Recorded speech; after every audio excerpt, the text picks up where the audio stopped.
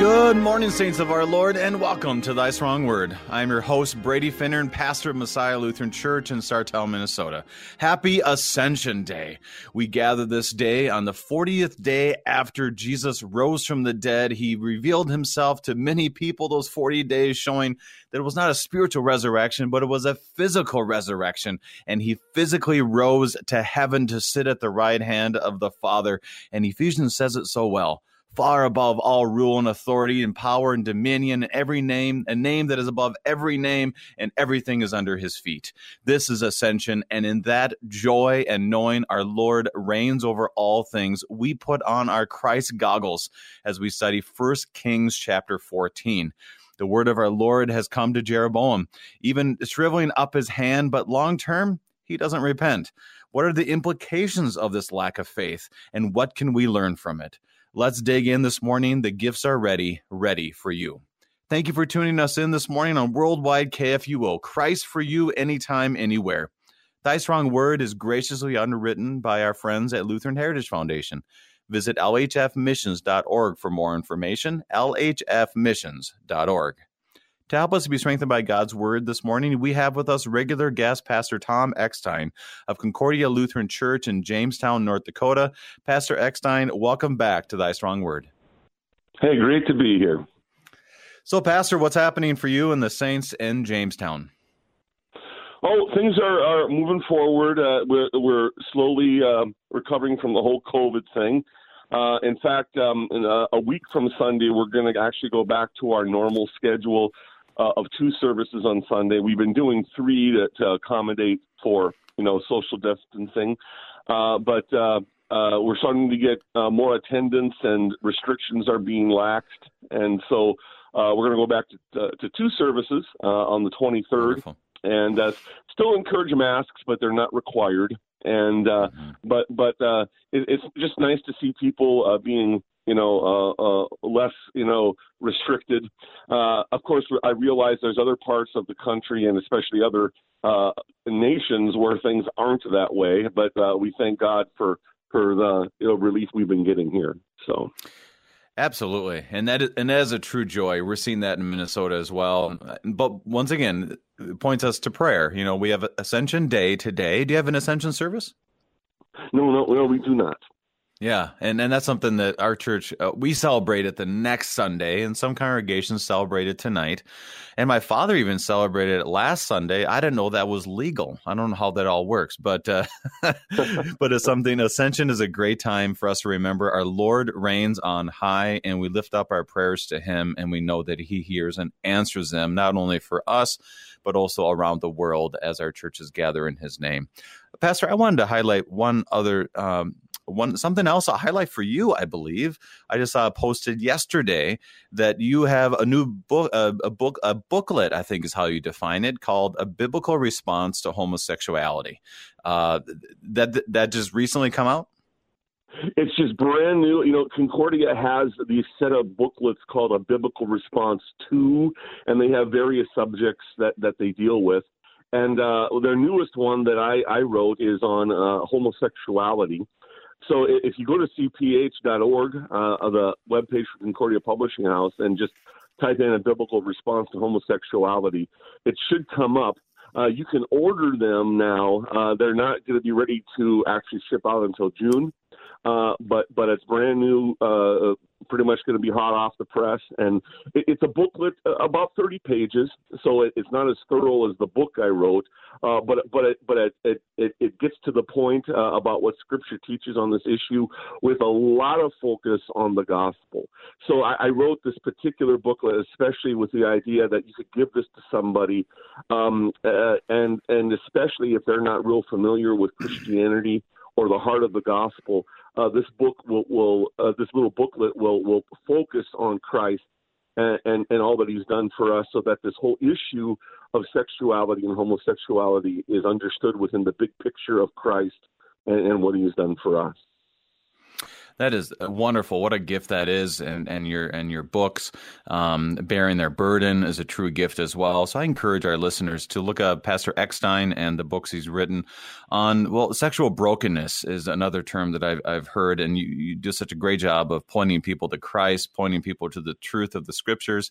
And I'll say this too for our listeners, that this is a major subject on people's minds and hearts, even though we might think it shouldn't be the foremost of their hearts and minds. Obviously, faith is our main concern. Other issues that clearly show brokenness in the world, mental illness and everything else, but this is really deep on people's hearts.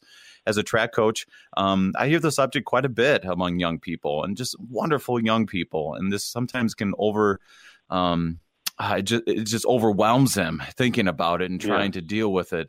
And so something like this is a great resource for us, that when we pray, that opportunity to share that here's something we can use for our own edification, but also for others. Any last thoughts on this? I think it's so important. That's why I wanted to ask you about it. Yeah, no, just it's a great resource to have, as well as the other biblical response books. Check those out at CPH. Yep. There's other, obviously, we talk about sexual brokenness, but we're all broken in a multitude of ways. And so, there's booklets that deal. There's a fairly new booklet also on transgenderism, which is another big hot button topic. They have booklets on divorce.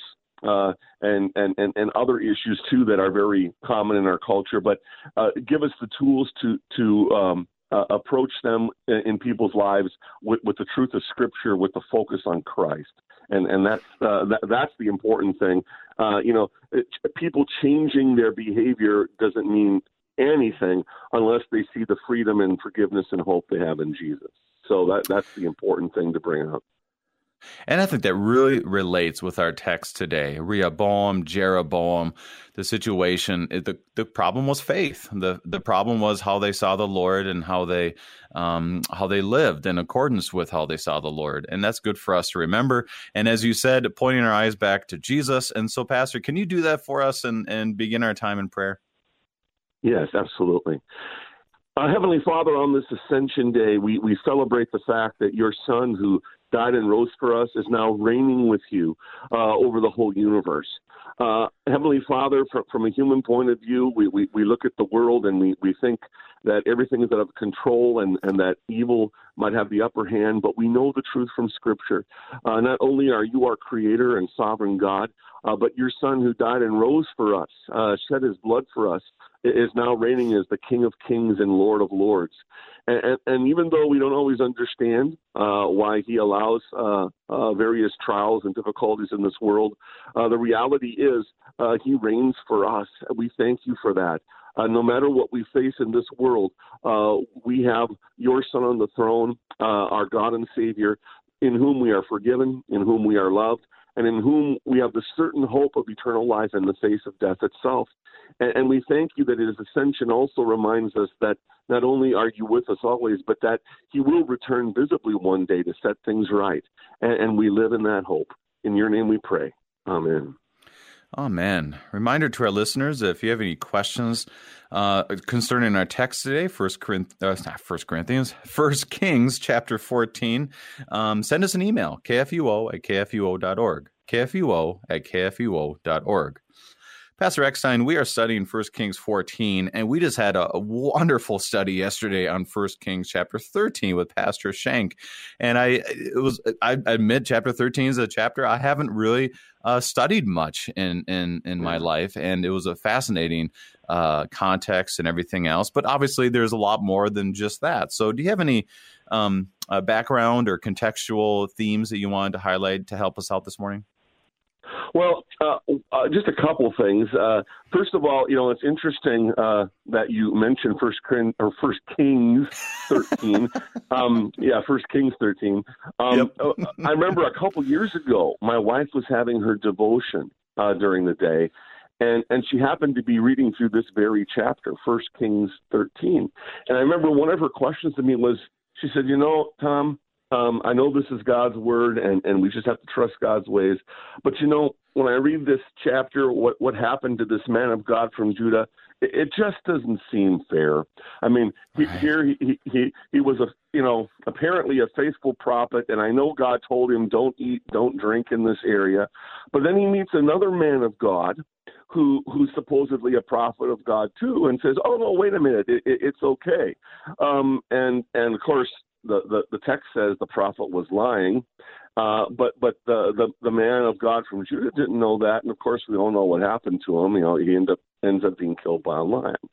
And I said, I empathize with you, dear. It sometimes God's ways don't seem fair to us, but this is where we have to step back and look at the bigger picture.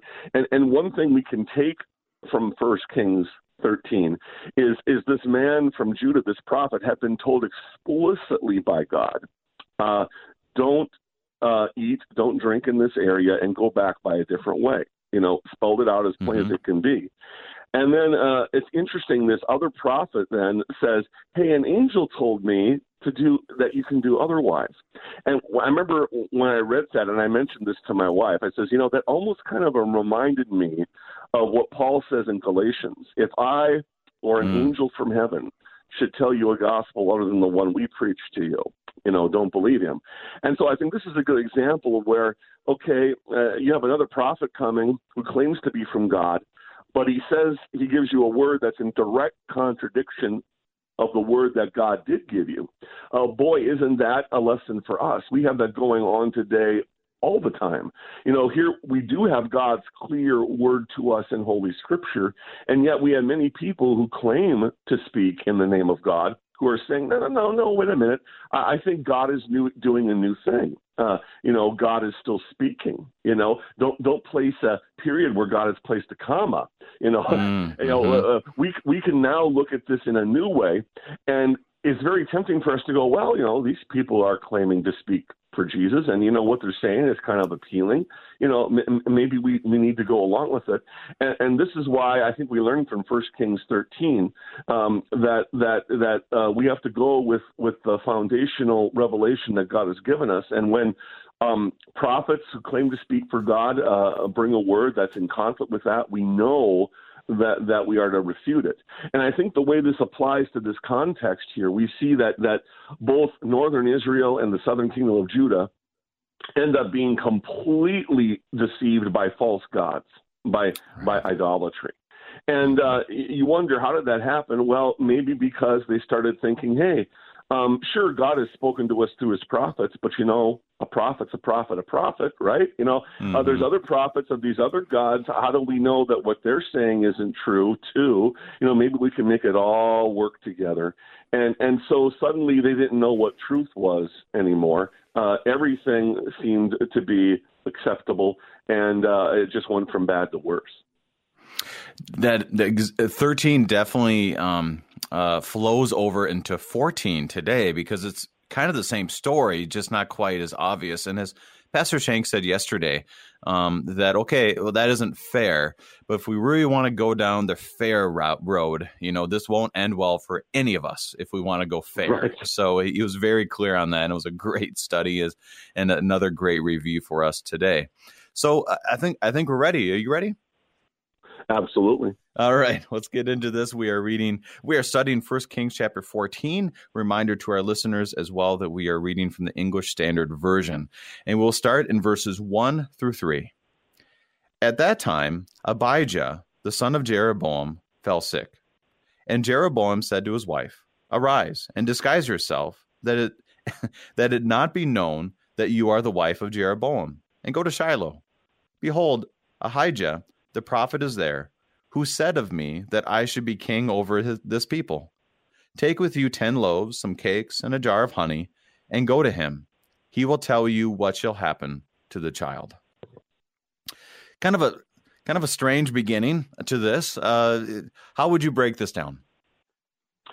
Well, at this point, you have to realize that even though earlier in 1 Kings 11, this prophet Ahijah had told Jeroboam that, hey, you're going to end up with 10 of the tribes, and they'll be handed over to you. And then you might, if you go back and look at 1 Kings 11, Ahijah is very clear to Jeroboam, if, big word, if you follow in the ways of the Lord, you will be blessed. God will bless your reign. Well, by the time we get to 1 Kings 14 here, Jeroboam has not done that. Jeroboam has compromised God's word every which way but loose. And I believe at this point, Jeroboam realizes, hey, I wouldn't be surprised if Ahijah knows what's going on, and and now he needs help with his son.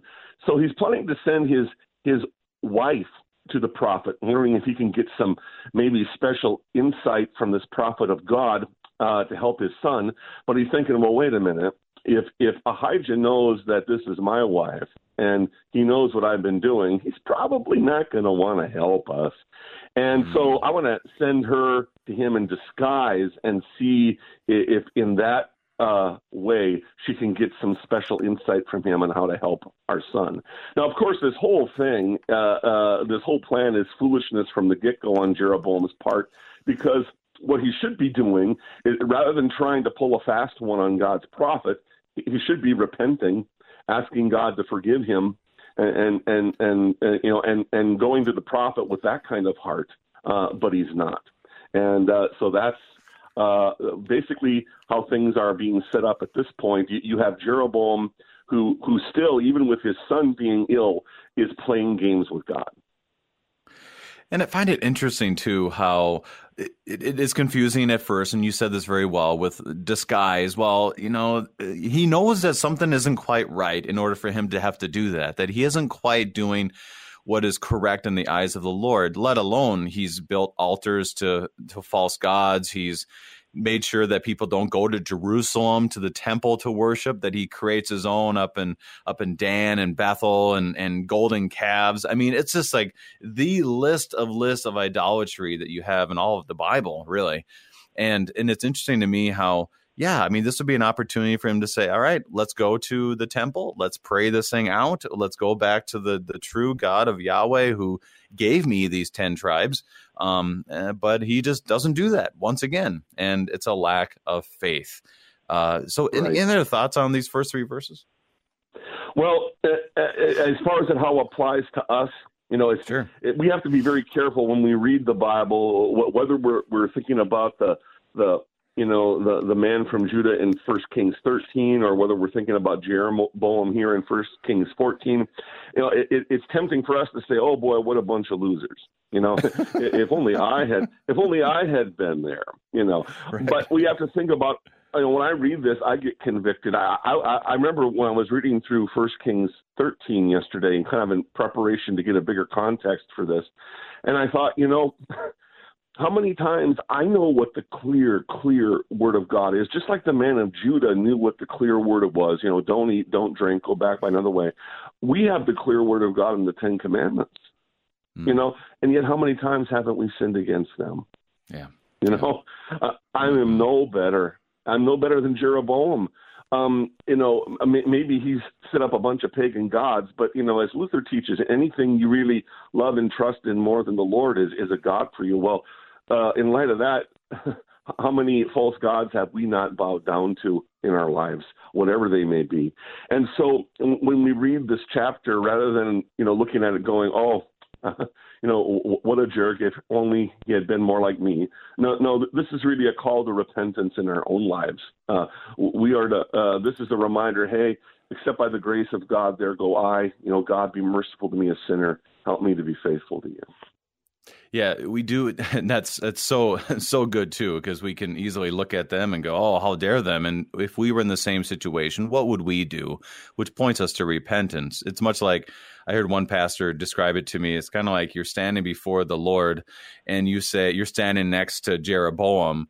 And you say, Jeroboam made a lot of mistakes, and I've made a lot of mistakes, but his are worse because he actually, made golden calves. I just made my different calves that never written down. No one really knew about them or something. You can just imagine God going, yeah, please, Brady, come in. And compared to him, you're so much, quote, better. So it definitely is a humbling reality. So let's move on, verses 4 through 5. Jeroboam's wife did so. She arose and went to Shiloh and came to the house of Ahijah. And Ahijah could not see, for his eyes were dim because of his age. And the Lord Yahweh said to Ahijah, Behold, the wife of Jeroboam is coming to inquire of you concerning her son, for he is sick. Thus and thus shall you say to her. I just want to go through this short section here because here's Ahijah, who is obviously, it doesn't really tell us much about him, but he obviously is a faithful prophet. And right. This is kind of counter what we're hearing in other parts of Scripture so far. So any thoughts on Ahijah and the Lord coming to him? It's real simple, but any thoughts? Just that, here's an example of where, a prophet is being faithful to God, which was a rarity, sadly. Mm-hmm. At that time in history, there were many false prophets. But here we see, this is an example of where God continues to be merciful, even in the midst of so much unbelief and compromise and rebellion against God. God, in his mercy, still allows the truth to remain. Sadly, many people don't accept it back in this day. But the very fact that there's still a faithful prophet there who is speaking the truth is a mercy and a gift from God.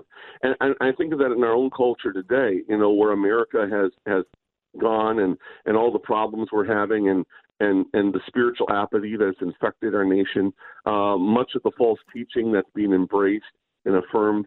And yet God has not completely forsaken us. He still allows his truth to shine. Sadly, some people don't respond to it, but God still lets it shine so that there is hope for salvation. So this is a reminder that even in the worst of times, God still allows his truth to be available for those who have ears to hear. And this goes right along with what you are writing about, is that there are the biblical responses that we have from Concordia Publishing House. And if you were to watch, certain things on TV or media, you would assume that, what Pastor Eckstein is writing about, he's just on the wrong side of history. He doesn't understand the reality of what we're going through. But you just look up YouTube a little bit and show that subject and a biblical response and so forth. There are tons of people who are speaking very clearly about the truth of the Scriptures from different denominations that we wouldn't always agree with. But definitely the Word of God is at work within our own church body and around the world. And there is always hope that there are faithful people out there. And we see that in Ahijah, that here he is, he's surrounded by idols everywhere, which we can relate to today. And he stood strong, and the Lord is with him, and the Lord will be with you to give you what you need in order to have a biblical response, like your booklet says. So let's keep moving forward. Thank you for that insight on that. And then we get to hear more, the rest of the story with Ahijah and his wife, or Jeroboam's wife, 6-11. Okay. When she came, she pretended to be another woman. Excuse me, I missed that part before. Verse 6. But when Ahijah heard the sound of her feet, as she came in the door, he said, Come in, wife of Jeroboam. Why do you pretend to be another? For I am charged with unbearable news for you. Go tell Jeroboam. Thus says the Lord, the God of Israel, because I exalted you from among the people and made you leader over my people Israel, and tore the kingdom away from the house of David and gave it to you, and yet you have not been like my servant David, who kept my commandments and followed me with all his heart, doing only which was right in my eyes. But you have done evil above all who were before you, and have gone and made for yourself other gods and metal images, provoking me to anger, and have cast me behind your back. Therefore, behold, I will bring harm upon the house of Jeroboam. I will cut off from Jeroboam every male, both bond and free in Israel, and will burn up the house of Jeroboam as a man burns up dung until it is all gone. Anyone belonging to Jeroboam who dies in the city, the dogs shall eat. And anyone who dies in the open country, the birds of the heavens shall eat, for the Lord has spoken.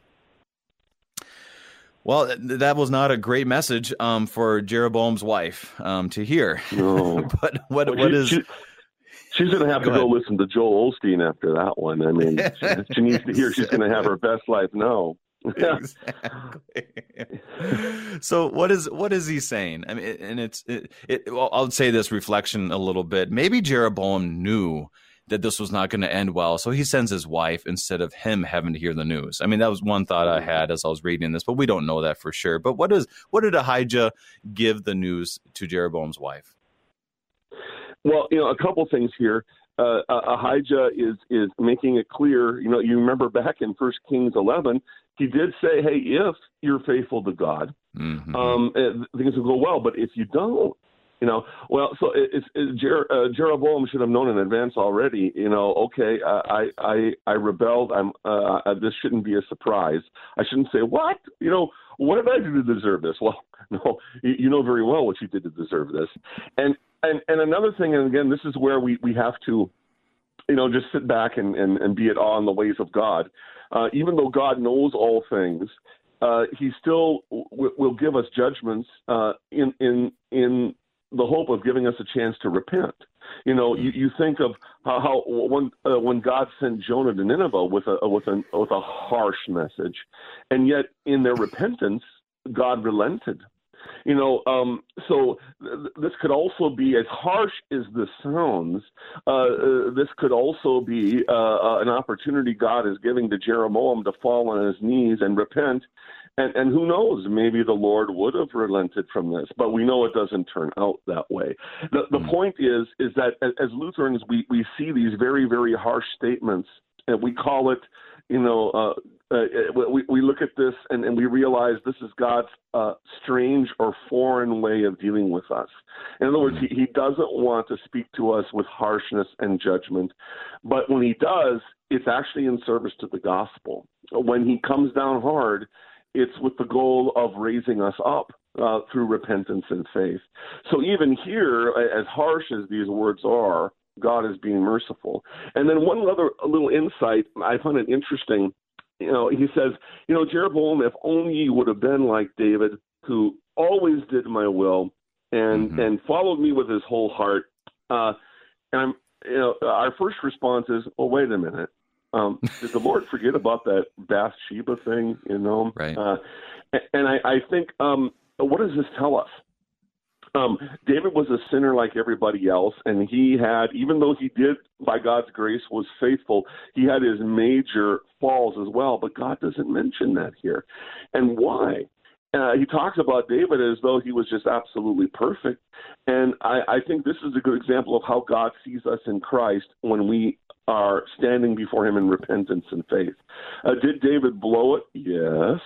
But was he brought to repentance? Yes. And isn't that beautiful that when we come to God with all of our ugly, gritty, slimy sins in repentance and faith in Christ, the blood of Christ washes us clean and God remembers it no more. So here, God doesn't even bring up David's fall. Through Christ, David is his holy, pure child, and that's how God sees us too, through faith in Christ. As we said at the beginning, we put on our Christ goggles, and Pastor Eckstein pointed us to that once again. And we'll continue as we move forward from verse 11 of 1 Corinthians. I keep saying that. You said it too, Corinthians, 1 Kings, chapter 14 with Pastor Tom Eckstein, and we'll be right back.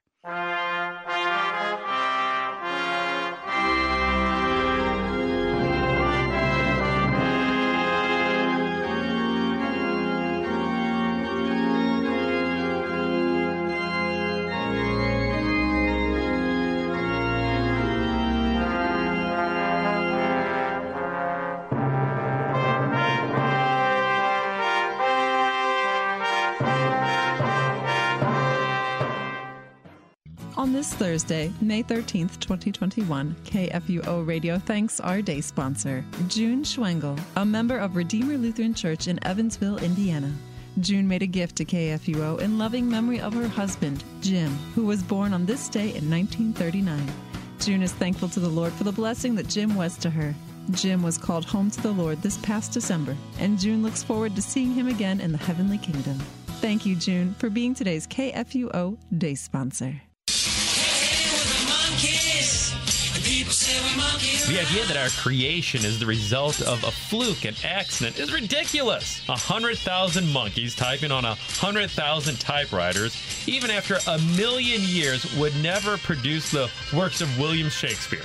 But they might produce several episodes of Wrestling with the Basics, Saturday mornings at 9 a.m. On air or on demand.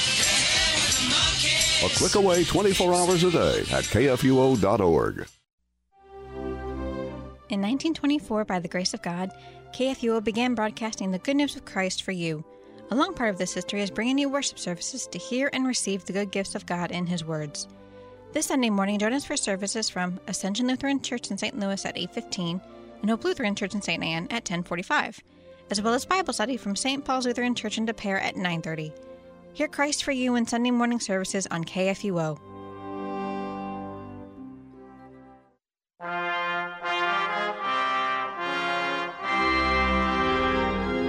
And welcome back. We are studying 1 Kings chapter 14 with Pastor Tom Eckstein. And we received a question via email this morning, Pastor, and I think it's a good one because the significance of Jeroboam's wife going to Shiloh, where Ahijah was, is unique because that was the place where the tabernacle was let's see here, from Joshua's time until Samuel's time.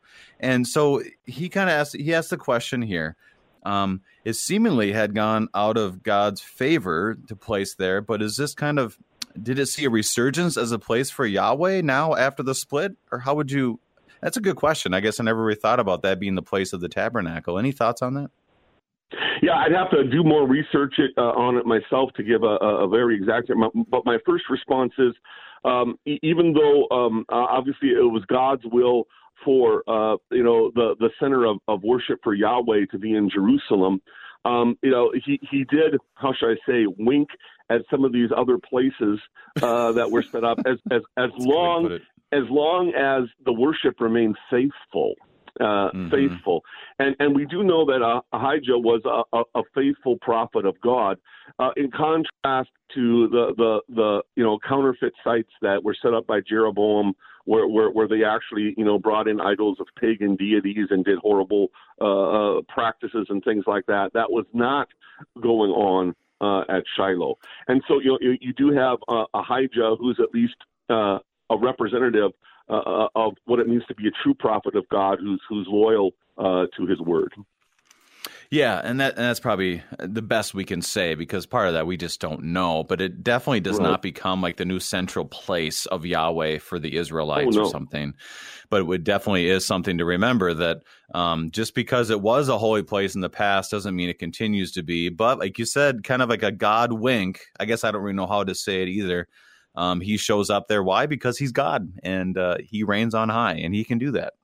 That's probably a good way to say it. Absolutely. Yeah. And another thing, too, you have to realize at that time, things in the southern kingdom in Jerusalem were not good either. Rehoboam was hardly godly, as we're going to find out.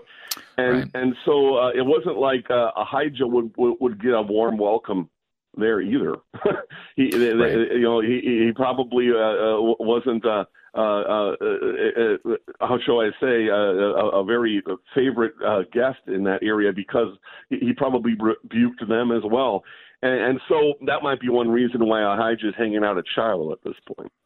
Yeah, absolutely. So one thing I wanted to highlight, when you look at these verses, it says here in verse 10, and they will burn up the house of Jeroboam as a man burns up dung until it is all gone. Anyone belonging to Jeroboam who dies in the city, the dogs shall eat, and anyone who dies in the open country, the birds of the heavens shall eat.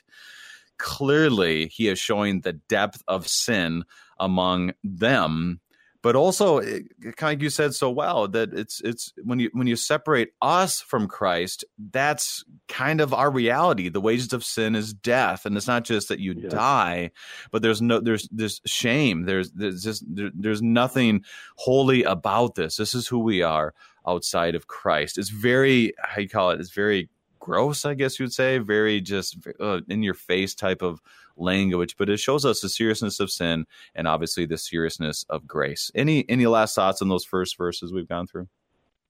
No, I'd like to say more, but if we're going to get through, I think we have to move on. We better move forward. Okay, verses 12, and we'll go all the way through 20. Verses 12 all the way through 20. Arise, therefore, go to your house. When your feet enter the city, the child shall die. And all Israel shall mourn for him and bury him. For he only of Jeroboam shall come to the grave. Because in him there is found something pleasing to the Lord, the God of Israel, in the house of Jeroboam. Moreover, the Lord will raise up for himself a king over Israel, who shall cut off the house of Jeroboam today, and henceforth. The Lord will strike Israel as a reed is shaken in the water, and root up Israel out of this good land that he gave to their fathers, and scatter them between the Euphrates, because they have made their Asherim, provoking the Lord to anger. And he will give Israel up because of the sins of Jeroboam, which he sinned and made Israel to sin. Then Jeroboam's wife arose and departed and came to Tirzah. And as she came to the threshold of the house, the child died. And all Israel buried him and mourned for him according to the word of the Lord, which he spoke by his servant Ahijah the prophet. Now the rest of the acts of Jeroboam, how he warred and how he reigned, behold, they are written in the book of the Chronicles of the king of Israel. Now the time that Jeroboam reigned was 22 years, and he slept with his fathers, and Nadab his son reigned in his place. These words are very much so almost a grieving word. You almost can feel Jeroboam's wife as she received this news, and then she had to travel the distance from Shiloh to Tirzah, and you can just I almost, when I read this, felt the grief that she would have felt. Now, obviously, I don't know the grief myself, but she knows that the moment her foot steps right there, that is where her child will die. I can't imagine those emotions and feelings that she would be having at that time. What are your thoughts on these verses? Yeah, well, it's just one of those situations. I mean, you ache with them. We should never take pleasure in anybody's misfortune. And yet, this is just happening exactly as the prophet said it would. How do you respond when I've often, think about this in my own life or other people's lives when it seems like God has given us tragedy? This woman was specifically told, sorry, I know you want your boy to live, but he's not, the only response to that finally has to be, the Lord gives, the Lord takes away, blessed be the name of the Lord. We think of Job. Mm-hmm. At that point, the only thing we can do is respond in repentance and faith, because that's the only hope we have. If we're going to get angry and say, like, no fair God, you had no right to do this to me, so I'm going to harden my heart against you, then you lose any hope you do have. But when we respond to God's chastisement with repentance and faith, there, at least in the midst of the tragedy, that there is hope of restoration. And that's why when he continues to go down this list of what's going to happen, it shows that the wages of sin that overcome us, the wages of the consequences of our sin. We talk about the close of the commandments, so that the sins follow us, and if we walk in the same way, this is our demise. This is a reality for us as well. And so it wasn't just that Jeroboam sinned, it's just that others were following in that footsteps, and you can feel it in his whole family. And then he goes. I mean, he's gone. I mean, the legacy is not a good one, and it ends. I really felt, I feel this with Rehoboam as well, but Jeroboam is just kind of a sad story. I'm grieving. So go ahead. What do you have in these verses, or Jeroboam? Well, a couple other things. First of all, I don't want to steal the thunder from future programs, but it's interesting as you go on in 1 Kings, every time it mentions a new king of Israel, it of course, you never do get a good repentant king after this in Israel.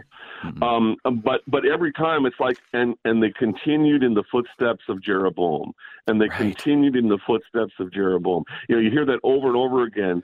And so it's almost like, okay, Jeroboam laid this foundation, and sadly, it set the stage for Israel's demise. And I find it very interesting, verse 14, when it says, the Lord will raise up for himself a king over Israel who will cut off the family of Jeroboam. I can't help but read that without thinking that here God is actually alluding in a very mysterious way to who is Israel's real and true king? God himself, the ascended Christ. And the real king of Israel, who reigns over all creation, sadly will bring the fallen kings of Israel to judgment. And we know that happens ultimately.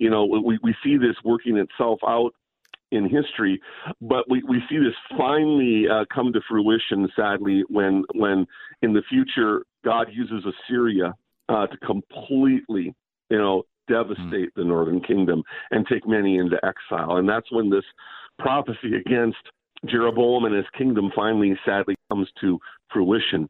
But I think when it refers to the king over Israel, it's ultimately referring to, hey, there's always only been one king over God's people, and that's the Lord Yahweh. And he will bring unfaithful kings to their knees. The faithful prophet, priest, and king that will come for you. There's a dab of grace in here. And during seminary, I remember our Dr. Rohrwald would always tell us, where's the dab of grace when we look at this? And where it comes is when his son dies, it tells us that he will see the grave, because in him found is something pleasing to the Lord. And I don't really know how we break down that completely, but the dab of grace is that this child will be buried. Everyone else will be put out like eaten by dogs and birds, but this son will be the one to be placed in the grave. And, I don't want to make too much of a Christ centered on that, but we do see the dab of grace that our Lord had upon Jeroboam and especially his wife to have a proper burial. Any other thoughts? Yes. And, we want to make sure we don't read too much into this, but it talks about how God said, your son who's going to die, he's the only one in whom I found anything good. And I think it's important to remember here, he's not talking about how, well, some people are better than others and therefore worthy of, no, that's not what God's getting at. It means that, we don't know all the details, but apparently there was a spark of repentance and faith in this boy. In the midst of all this paganism, there was someone with a mustard seed of faith in the one true God, and God can work with that. And even in our own culture where things seem to be going from bad to worse, there's a remnant, and God in his mercy, works with that. So that's that dab of grace you're talking about. Absolutely. So we go from Jeroboam, like you said, they followed in his footsteps. Now we'll go to Rehoboam. And so we'll see how this turns out for us today. So let us read 21 through 24. Now Rehoboam, the son of Solomon, reigned in Judah. Rehoboam was 41 years old when he began to reign, and he reigned 17 years in Jerusalem, the city that the Lord had chosen out of all the tribes of Israel to put his name there. His mother's name was Naamah, and the Ammonite. And Judah did what was evil in the sight of the Lord, and they provoked him to jealousy with their sins, that they committed, more than all that their fathers had done. For they also built for themselves high places and pillars and Asherim on every high hill and under every green tree. And there was also a male cult prostitutes in the land. They did according to their own abominations of the nations that the Lord Yahweh drove out before the people of Israel. Now here's a little reflection before I hear your thoughts, because I want to hear your thoughts. When you go through 1 Kings, there's a little bit of, we try to find a spark of hope. And sometimes the spark of hope is, well, Judah tends to be better than Israel. Do we really want to split those hairs? I don't think I want to, but I remember going through reading the whole Bible one time in our congregation here. And one of the comments made was like, well, Israel was bad, but Judah seemed to be a little bit better. But right now, when I read this, that does not sound like Judah is doing any better than Israel. No. Any thoughts on these verses? Yeah. The only reason Judah, at least historically, has a few glimmers of light is only because, by the mercy and grace of God, they get a handful of kings that are repentant and point the people back to Christ. So if Judah does better than Israel, it's not because Judah themselves were such good people. It's because God in his mercy allowed his light to shine on them and give them opportunity to come to repentance and faith. And so any good that happened to and through Judah was all God's doing, and he gets the glory. So it's not like the people of Judah can say, well, sure, we've messed up here and there, but we're not like those people in Israel. We're decent chaps, and that's why God is merciful to us. No, as you see here, under an ungodly king, Rehoboam, Judah is capable of as many ugly, sinful atrocities as Israel, and the only way it changes down the road is because of a couple kings here and there that God uses to set things right, at least for a time. Any other thoughts on those verses? It's pretty provocative of what's actually happening in Judah, but any other reflections? Just the fact of all the pagan idols and the false worship. We have to remember we're facing the same challenges in our world today, where not only do we have a lot of false non-Christian religions vying for people's hearts in our nation, but even churches, and I think this is very relevant. This is Judah, where in Jerusalem, where the temple of Yahweh is. This is supposed to be the center of truth. And in Yahweh's name, they have compromised everything. And I think how in our own day, we had people who claim the name of Christ and yet are doing and teaching things that are in direct contradiction from his word. And so we see the same thing going on today. And so, again, our need to read this and realize, wow, we're facing the same evils, and the only response is repentance and faith in God and begging him to help us to remain steadfast in his word. In verse 23, I thought this was very interesting, is that they built for themselves high places and pillars and Asherim on every high hill and under every green tree. And it reminds me of a quote that I heard, I believe it's a Luther quote, where it says, the heart is an idol factory. Yeah. That you can't even go under a green tree without finding an idol. You can't go to any hill without finding an idol. And for us in our own lives, you can't go a few steps without seeing an idol that we want to make in our own hearts.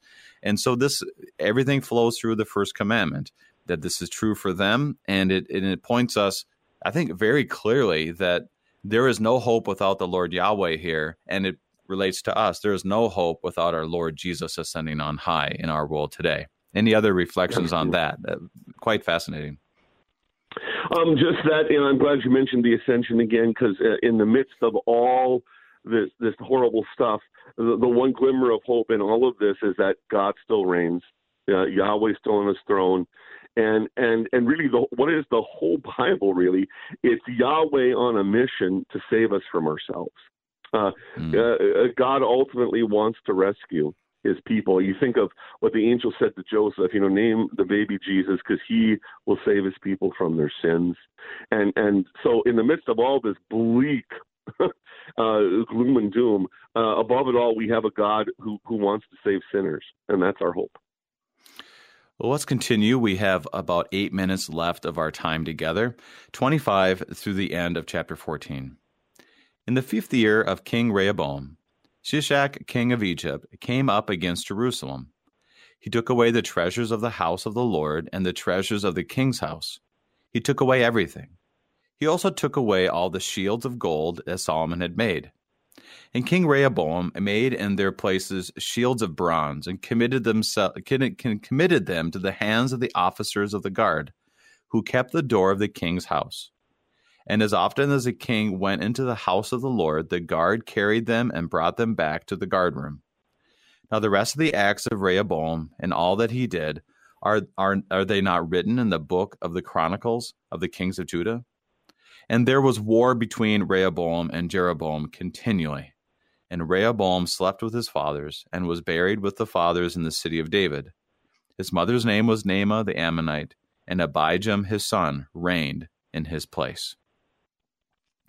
As we look at these last verses, There is one question, and I thought it was a good one, and it all depends on if you've actually done this research. I have not, but he asked about Shishak, who came from Egypt, who went up and took all of the treasures out of the house of the Lord, which I'm guessing means the temple. Am I correct on that, Pastor? Yes. Okay. Yes. He says, did it take out the Ark of the Covenant and bring it to Egypt? Any thoughts?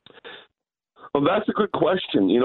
I'm not going to say one way or the other at this point. I would have to do some research to find if the Ark was actually taken at this point. It doesn't mention that specifically. Of course, we know from Indiana Jones where it actually is now. But anyway, no, that's a good question. I would have to do more research to find out if this was a time when the Ark actually was taken or not. But we do know that many, many other precious things were taken, and they specifically mentioned these big golden shields. And of course, Rehoboam has to replace them with less glamorous shields. And I find it interesting. Why does the author of First Kings here specifically mention this? And I'm thinking, okay, after this whole judgment that God brought on them through this attack from Egypt, taking all these wonderful, glamorous items from the temple, and now I had to replace these golden shields with bronze ones. Every time Rehoboam would go to the temple and have to see these, ugly-looking bronze shields, it was a reminder to him, another call to repentance. It's like, okay, God is in control. Do what you may to try to hang on, to all these, glittery things that bring so much vanity to you and your reign. And look at God's taken them away. It's another reminder to him to, this is what I am without God. There's nothing I can ultimately hang on to except God himself. And that only comes through repentance and faith. Verse 28, as it says, and as often as the king went into the house of the Lord, the guard carried them and brought them back to the guard room. Just as that constant reminder of where we need our hearts to turn to, which is to the Lord, obviously, once again. Now, we as we look at these stories of Jeroboam and Rehoboam, it is a very large reminder of Solomon had everything in 1 Kings chapter 10. Queen of Sheba thought he was the greatest of greatest. He was the one that we want to be like. And within 4 chapters, everything had basically fallen apart. The kingdom had divided. Yes. Everything is there. As we go through these last about 4 minutes here, Pastor, what does this mean for us today? And what implications as we look at the gospel as well? Well, first of all, when you think of how well Solomon started out and then, really strayed and fell, it's a reminder to us, too, to be humble before God. I think of Paul's words in 1 Corinthians, take heed ye who think you stand, lest you fall. Just when we think that we're beyond sinning and somehow are beyond being tempted, that's exactly when we need to fall on our knees and say, God, be merciful to me. Apart from you, I cannot be faithful. And just like there were many things in the world, sadly, even though God had blessed Solomon with prosperity, sadly, Solomon ended up worshiping the gift rather than the giver. And that can happen to us. I mean, we think of how blessed we are in America. I mean, we are living in an anomaly, Brady. I mean, no one in the history of the world has known the prosperity and the pleasure that we know right now in America. We really have it good compared to people throughout the history of the world. And yet, this is not our hope. We need to remember that God is our refuge and strength, and it could all be taken away.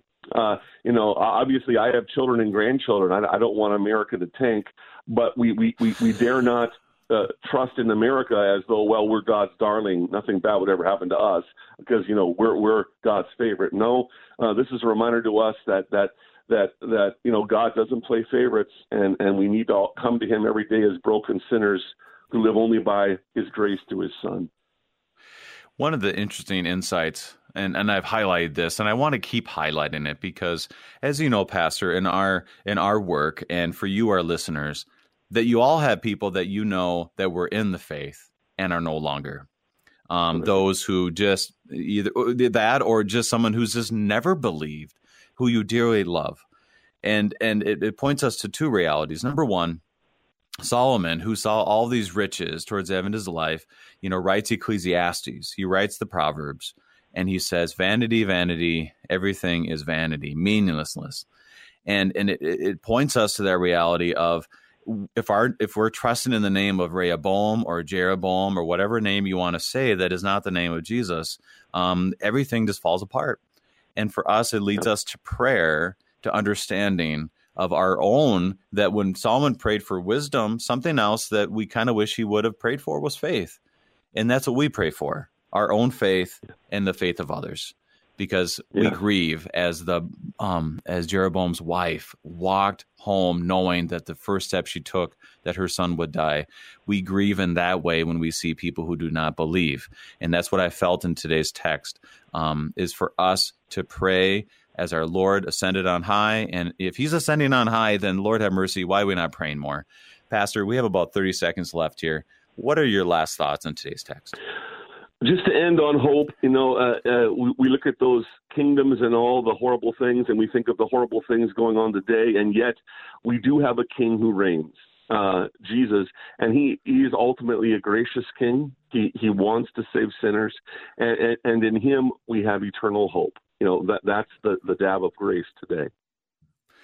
Pastor Tom Eckstein of Concordia Lutheran Church in Jamestown, North Dakota, helping us in God's strong word in 1 Kings chapter 14.